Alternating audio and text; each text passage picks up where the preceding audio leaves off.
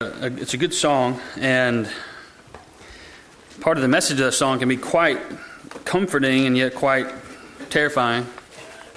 That there's no mountain God won't climb up to get to us, no wall He won't tear down to get to us, but it also says there's no lie that He won't tear down to get to us. That God is committed to having His people and to rescuing us from sin. Even oftentimes it's the sin that grips our own souls that we don't often see. And God loves us enough to deal with us in that. And so thank you, ladies, for singing that song. If you got your Bibles, go ahead and be turning to Mark chapter 6 this morning. Mark chapter 6. And you can see the title of the message, that Jesus is rejected. Now, this is a description of an event. This is not a reality. That Jesus is not rejected as king. He is not rejected as God's son. That's not the truth of reality. But it is an event. It is a reality that happens in the hearts and minds of men and women and has throughout history. The Bible tells us quite clearly Jesus is the Son of God eternally, that He is right now seated at the right hand of the Father. Hebrews 1 talks about His radiance, that He is actively reigning. And so He is the King. There's no arguing with that. But there have been, there are, and there will be men and women who reject Jesus. They will say no. They will turn away. And this morning we're going to look at a story, a startling story, where Jesus is rejected. And we need to pay attention. We need to pay special attention to who it is that rejects Him. So if you've got your Bibles open to Mark chapter 6, I invite you to stand if you are able.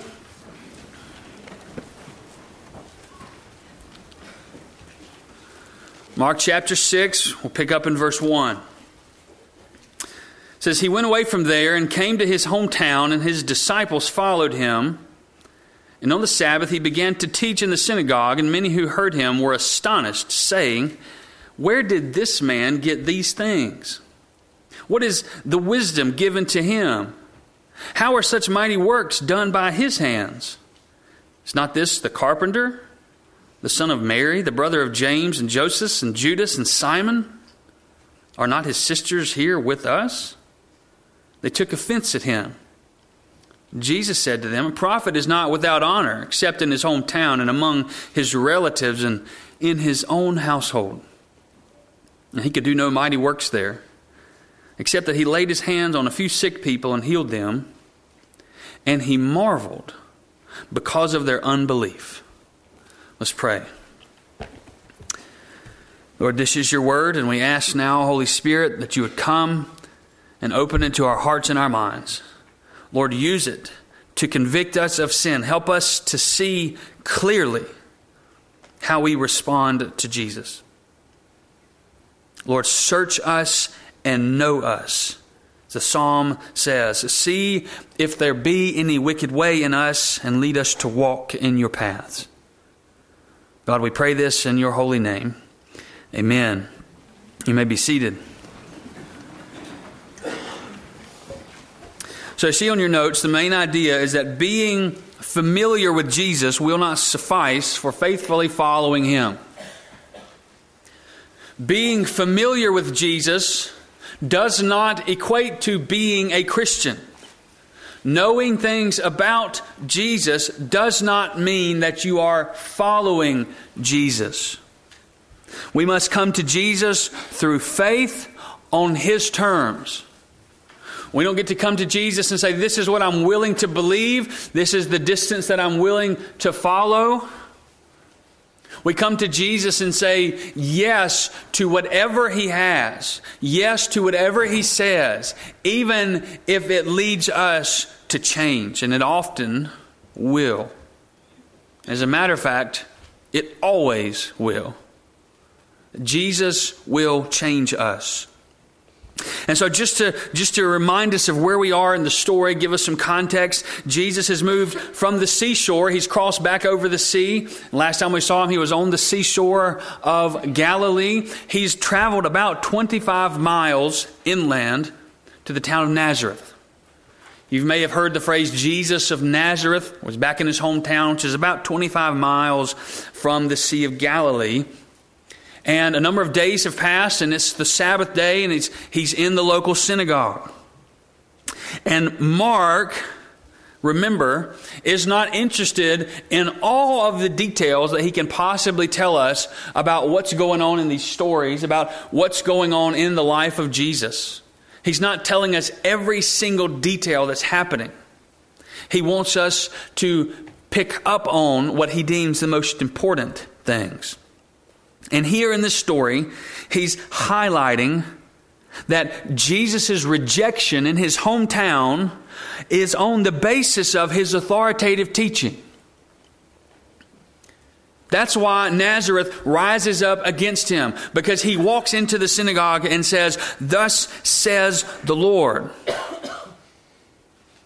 And they reject him for it.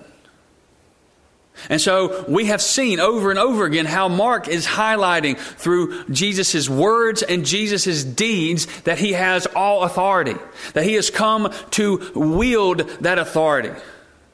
And here his authority is expressed clearly in his teaching, and Nazareth is offended to the core. His hometown, his own people. Mark doesn't give us a whole lot of detail, as I said, and in a few moments we'll flip over to Luke chapter 4, where Luke tells us in more detail what happened. And Mark is not ignoring those details as much as bringing attention to the fact that it was Jesus' authority that offended these people. But Mark's also using this encounter to balance the story of Jesus, to teach us about true reality when it comes to living in the world and following Jesus and sharing the message of Jesus Christ. We have just seen Jesus calm a megastorm. We have just seen him cast out legion. We have just seen him heal a woman with an issue of blood. We have just seen him raise a girl from the dead. And so we may be tempted to ask, what can't Jesus do? Who in their right mind wouldn't follow Jesus? And Mark gives us this very sober answer. His own people. His family. Those who know him best. Those are the ones who won't follow him. Now, before we make the mistake of thinking they might not have known about all that stuff, Mark says it very clearly. They were questioning, how did he do all these powerful things? So they knew about it. And so Mark's balancing the story. Jesus does some incredible things because he's God. And yet his own people reject him. It's also a transitional encounter. Next week, we're going to see Jesus send out the disciples. He's going to call them to himself. If you remember back in Mark chapter 3, it said he called the 12 to be with him and that he might send them. And so from chapter 3 through chapter 6, they have been with him. And next week, we're going to see Jesus send them out. But for right now, they are with him in Nazareth and they are with him in rejection. And Jesus is preparing them for the realities of gospel ministry in the world. Rejection will come. Let me ask this question for us this morning. Are we too comfortable with Jesus? You think back on your life. I don't know how long you've been in church. I don't know how long you've been around church. I don't know how long you have owned a Bible. I don't know how long a lot of you, I know some of the things about some of you.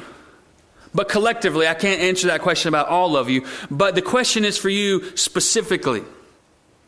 Are you too comfortable with Jesus? That's the question confronting us in this text this morning.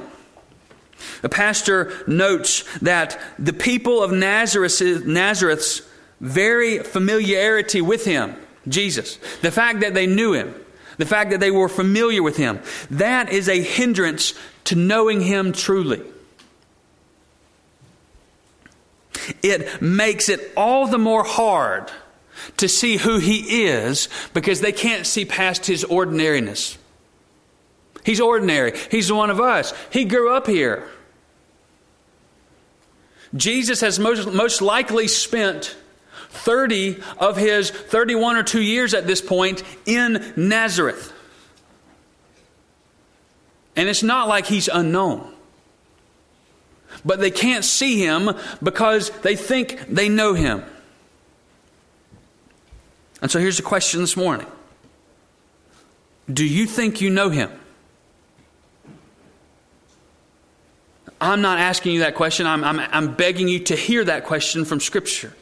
Mark is confronting us with it. Do we know Jesus? It's like when spouses argue and are unwilling to hear each other. But somebody else outside says the very same thing, and one of them says, sometimes we can't hear those whom we know best. Sometimes we can't hear those whom we know the most.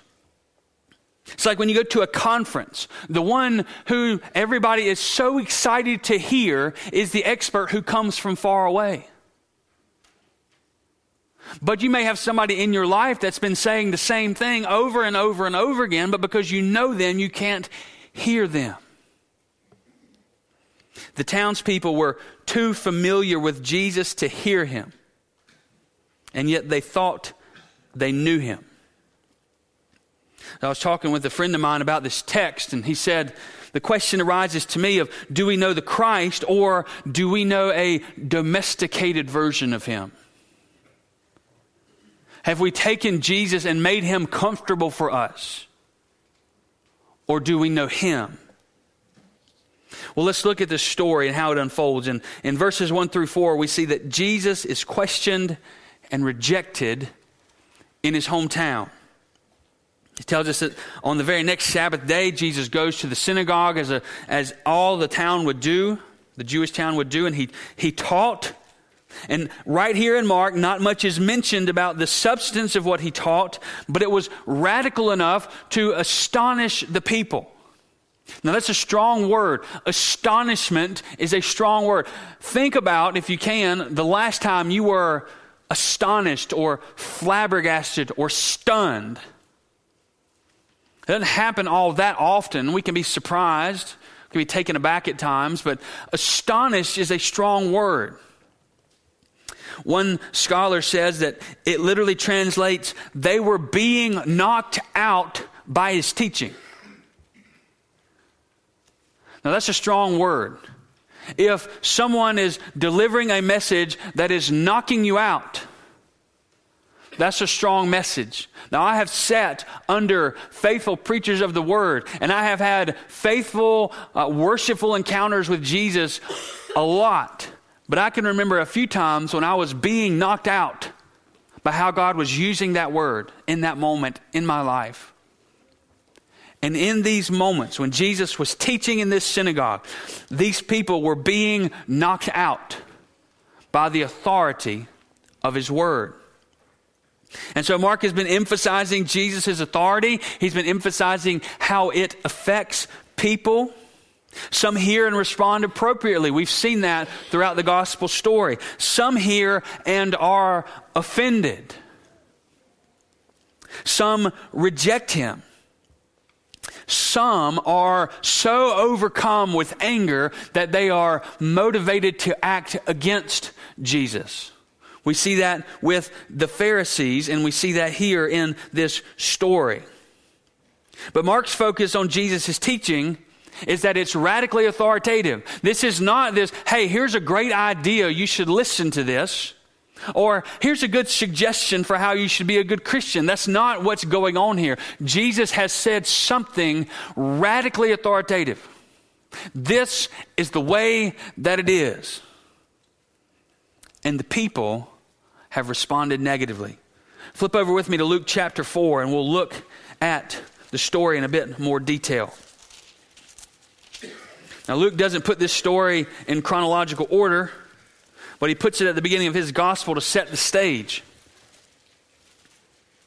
Luke gives us more insight into the actual substance of his teaching and what the crowd does in response. Luke chapter 4, picking up in verse 16. Luke says, "And he came to Nazareth, and where he had been brought up, and as was his custom, he went to the synagogue on the Sabbath day, and he stood up to read. And the scroll of the prophet Isaiah was given to him. He unrolled the scroll and found the place where it is written, 'The Spirit of the Lord is upon me, because he has anointed me to proclaim the good news to the poor. He has sent me to proclaim liberty to the captives and recovering of sight to the blind, and to set at liberty those who are oppressed, to proclaim the year of the Lord's favor.' It says, and he rolled up the scroll and gave it back to the attendant and sat down, and the eyes of all the synagogue were fixed on him, and he began to say to them, 'Today this scripture has been fulfilled in your hearing.'" So here's what happened. Jesus walks in. He pulls down the word. He reads the word. And then he says, "This is about me. I'm the one. I'm the one who has come as the anointed one of God. I'm the one who has come to proclaim the good news to the poor. I'm the one who has come to liberate the captives, to heal the blind, to set at liberty those who are oppressed. That's me." And Luke goes on to say, "And all spoke well of him and marveled at the gracious words that were coming from his mouth. And they said, is not this Joseph's son?" So here's what's going on. Jesus is reading these words and everybody is in agreement. And then he says, "That's about me." And they all say, "Well, hang on a minute. That doesn't fit. That doesn't fit with this idea of who I think you are." And he said to them, "Doubtless you will quote to me this proverb, 'Physician, heal yourself. What have we heard you did at Capernaum?' And he said, 'Truly I say to you, no prophet is acceptable in his hometown. But in truth I tell you,'" and he goes on to prophesy about Israel rejecting the Messiah.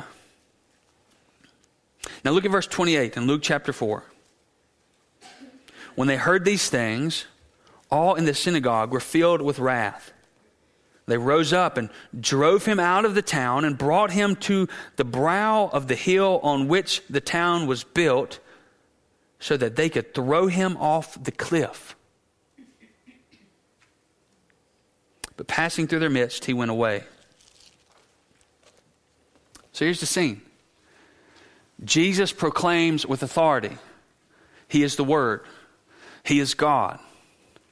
The people are so incensed. They're so angered because that's not who they thought Jesus was. Jesus was this comfortable carpenter who they knew. He didn't make any demands on their life. They were comfortable with him. But now all of a sudden he's saying, "I am God. I have the authority that is in the Word of God. And I'm telling you, I have come to exercise that authority." And what do? They take him to a cliff to throw him off. Now, this is an incredible story, the way Luke records it. The implication is that this huge crowd is in an instant blinded as Jesus kind of slips through and slips away. The time for his death has not yet come. Back to Mark chapter 4. So what was it? What was it that offended these people to the point of murder? It wasn't blasphemy. They weren't arguing that the text was wrong. It was familiarity. What caused them to want to murder Jesus? It was the fact that they knew him. And what he was saying confronted what they thought that they knew. Listen to their questions. Is this not the carpenter? Is this not the son of Mary? Is this not the brother of James? Are these not his sisters who are here with us? See, their anger was not, "This is wrong." Their anger was, "Who are you to tell me?" You ever wonder why people have a hard time hearing people they know well? Or why they have a hard time hearing something that might contradict their own beliefs? See, the people of Nazareth refused Jesus because they thought they knew him, and because what he was saying contradicted what they believed. They had this settled belief about the Word of God and about who Jesus was and his relation to the Word of God, and what he said contradicted that. I did some research on listening and on hearing. And I did some research particularly about how do we listen and hear within close relationships. Asking the question, why is it easier to listen to a stranger or to listen to somebody outside? You see, we all struggle in various ways with this issue. If you're married, you know very well. We all struggle with this. I've put on your notes there a few of these things that I've found. But you see, a conflict arises when we share different values. And in Nazareth, a conflict had arisen. The value of the people of Nazareth was this: Jesus is one of us. He's normal. He's safe. He's controllable. And Jesus rises up and teaches and says, no, I have all authority, and I will exercise that authority. And so there was a conflict. There was a difference in values. But here's some of the things why we struggle to hear. The first one is called confirmation bias. This means that we only hear what we already believe. I'm only willing to listen to you if you're going to say what I want to hear. This really goes up if I like you. If I like you, I'm going to listen to what you say. A second one is narcissism. The reason we don't believe. I know best is that idea. I'm right. I can't possibly be wrong. And if this is you or you know somebody like this, then you know that these kind of people tend not to hear. Anger. Anger is another reason we don't hear. Anger opens the mouth and closes the ears. You see, in Nazareth, the people grew angry at Jesus. And so their ears closed and they were unwilling to hear. Distrust is another reason why we don't hear oftentimes other people. You see, when you eat a piece of rotten food, usually you spit it out. You decide in a moment, this is bad. This is not good. This is toxic. And so we react naturally and spit it out. In the same way, if we receive information that we deem wrong or distrustful or toxic, we reject it. Sometimes that's good. Sometimes it's bad. Another one is closed-mindedness. We've already made up our mind. We're unwilling to hear others' opinions or convictions. Another one is projection.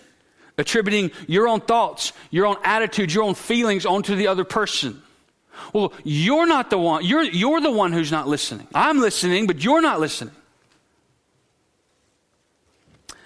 Another one is assumption. We can jump to conclusions. And when we have decided or when we have made an assumption about someone else, we tend to begin to shut down and stop hearing. The last one on your notes that you see is defensiveness. Differing opinions are attacks. To somebody who's defensive. If you have a difference of opinion with me, you might perceive that as that I'm attacking you. And we stop listening. See, our natural tendency is to reject things we don't want to hear. Especially when it comes from those who are closest to us. There are lots of practical applications for these realities in the Christian life and in the life of the local church. Lots of applications. But my focus this morning is that they help us make sense of why Nazareth rejected Jesus. All kinds of applications. But they help us understand, why did Nazareth reject Jesus? Why did they reject their own son? But you see, it also helps us understand, why do we struggle with rejecting Jesus in our own lives? That leads us to the second point on your notes, the role of faith in salvation and following Jesus. We see that he was rejected.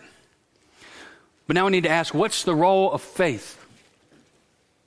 Mark records this very confusing phrase.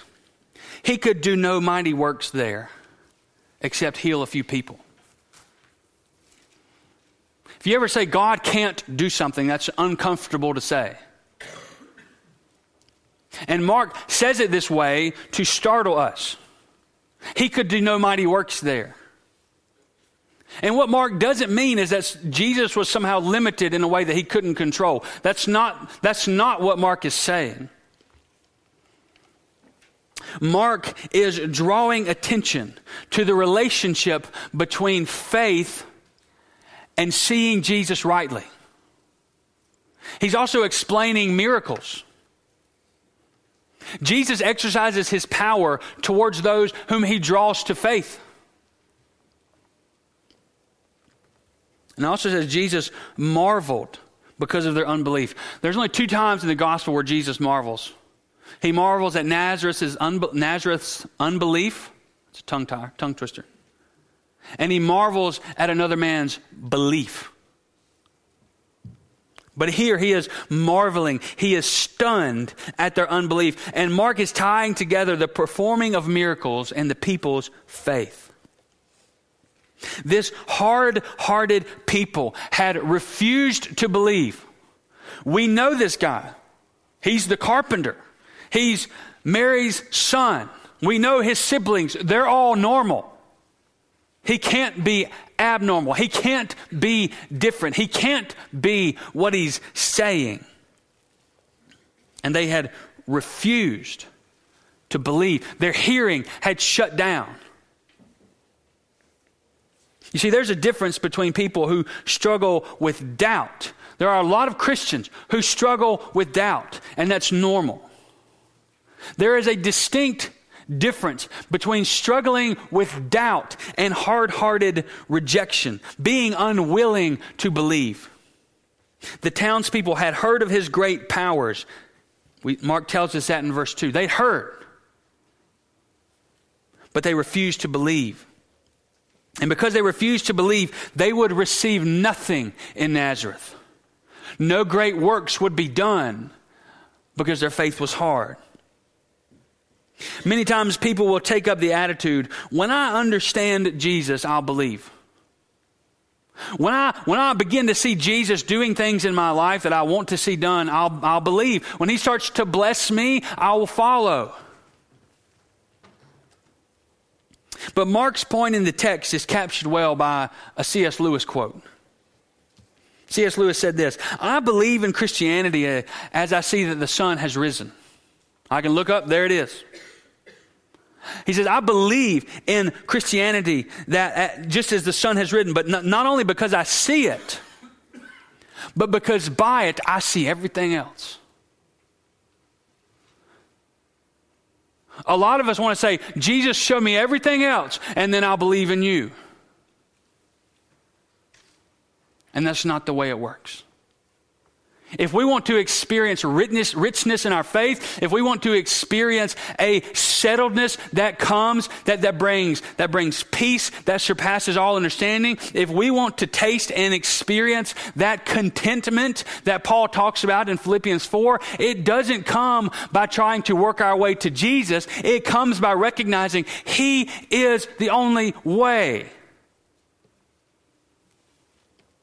I was talking about this, as I said a moment ago, with a friend of mine, and I'm going to quote him because his comments were stunning. Kind of one of those knocked out moments. Here's what he said. He said, what surprises me is that the central thought to this story is that the Nazarenes knew Jesus. They were familiar with his family. They had history with him and still rejected the gospel. He said these people were more familiar with Jesus and his backstory than many of us are. They were closer to his earthly existence than we are. They breathed the same air, shopped at the same markets, ate the same food, and would not trust him. Seeing, they did not see. Hearing, they did not hear. And the main thing that characterizes the Nazarenes in this story is their lack of faith. He says we need to ask the question, am I like that? Have I taken for granted knowledge of him? Is my awareness of Jesus more about him rather than faith in him? Does Jesus fit nicely with my existing ideals, or does he totally contradict me in order to breathe life into me? He says, am I more confident that he is more than a picture on my wall?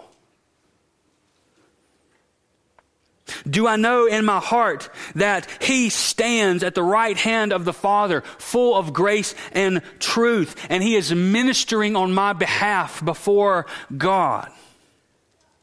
Or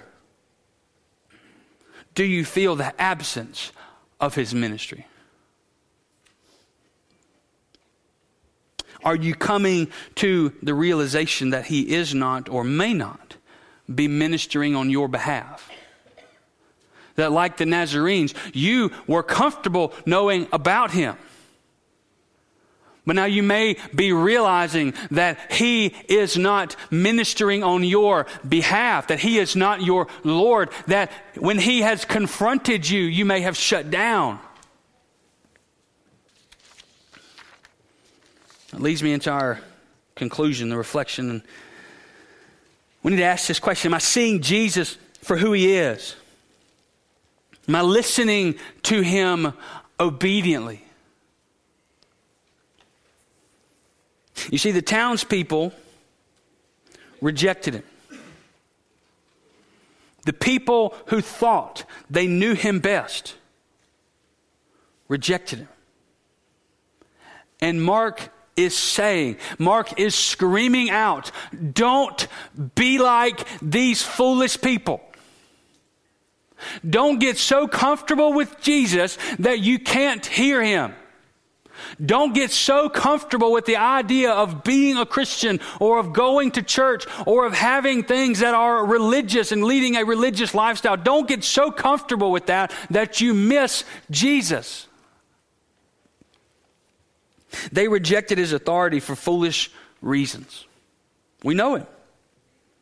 We know him. He wouldn't do that to me. He wouldn't make those kind of authoritative statements. His message is not that offensive. He can't be right. For you and I, the danger that these Nazarenes faced is the same. Perhaps you have a picture of Jesus in your mind, a picture that's familiar, a picture that you're comfortable with. One where Jesus saves you but doesn't call on you to do anything hard. Maybe it's a picture where Jesus comforts you but never confronts you. Maybe it's a picture where he affirms you but never criticizes you. Maybe it's a picture where he only pats you on the back and never disciplines you. But if that's you, take warning. If that's your idea of Jesus, you will receive the same Jesus that Nazareth did. He'll do no great works in your life. But the flip side, Jesus has already answered this question. Jesus has already answered, who is his family? Who are those who know him? If you remember back to chapter 3, verses 31 through 35, Jesus is teaching in a house and people are surrounded. And someone comes up and says, Jesus, your family's outside. They want you. And he says, who are my mothers? Who are my brothers? Who's my family? He says, I tell you, those who do the will of my Father are my family. You see, Jesus' true power and his glory are available only to those who trust him and follow him. Only for those who obediently come to him in faith on his terms. Which means repenting over sin. It means turning away from worldly living. It means obediently following him. It means being in submission to his word. One of the most beautiful promises from Jesus is that obedience is the path to joy and intimate faith. We want to have the intimacy with Jesus. We want to have the joy that's unshakable, but we seek it so often outside of being obedient. And Jesus says the only way to know me, the only way to follow me, the only way to be intimate with me, Jesus says, is to be obedient. To do the will of my Father. You see, this sets us up to where Mark will take us next week. We're experiencing his rejection. And next week, Jesus is going to say, here's what real faith looks like. Go and share the gospel. If we aren't listening to Jesus rightly, we will find any and every excuse to reject him. Let's pray.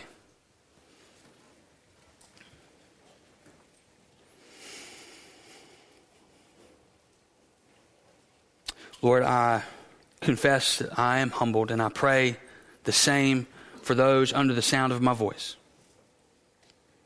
God, come now and deal with us on the basis and authority of your word. Pray this in your holy name. Amen. Let's stand and sing.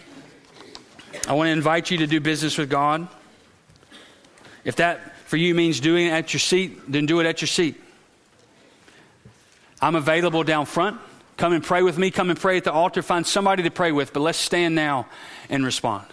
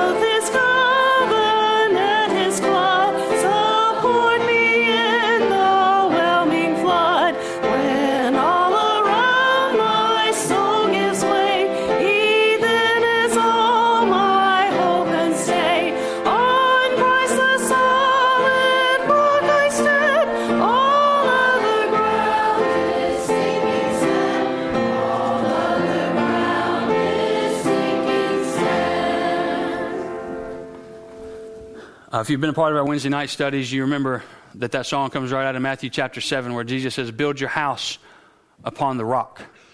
Build your house on the truth. I got two things. I want to inform you of something, pray, and then I got one more announcement and we'll be done.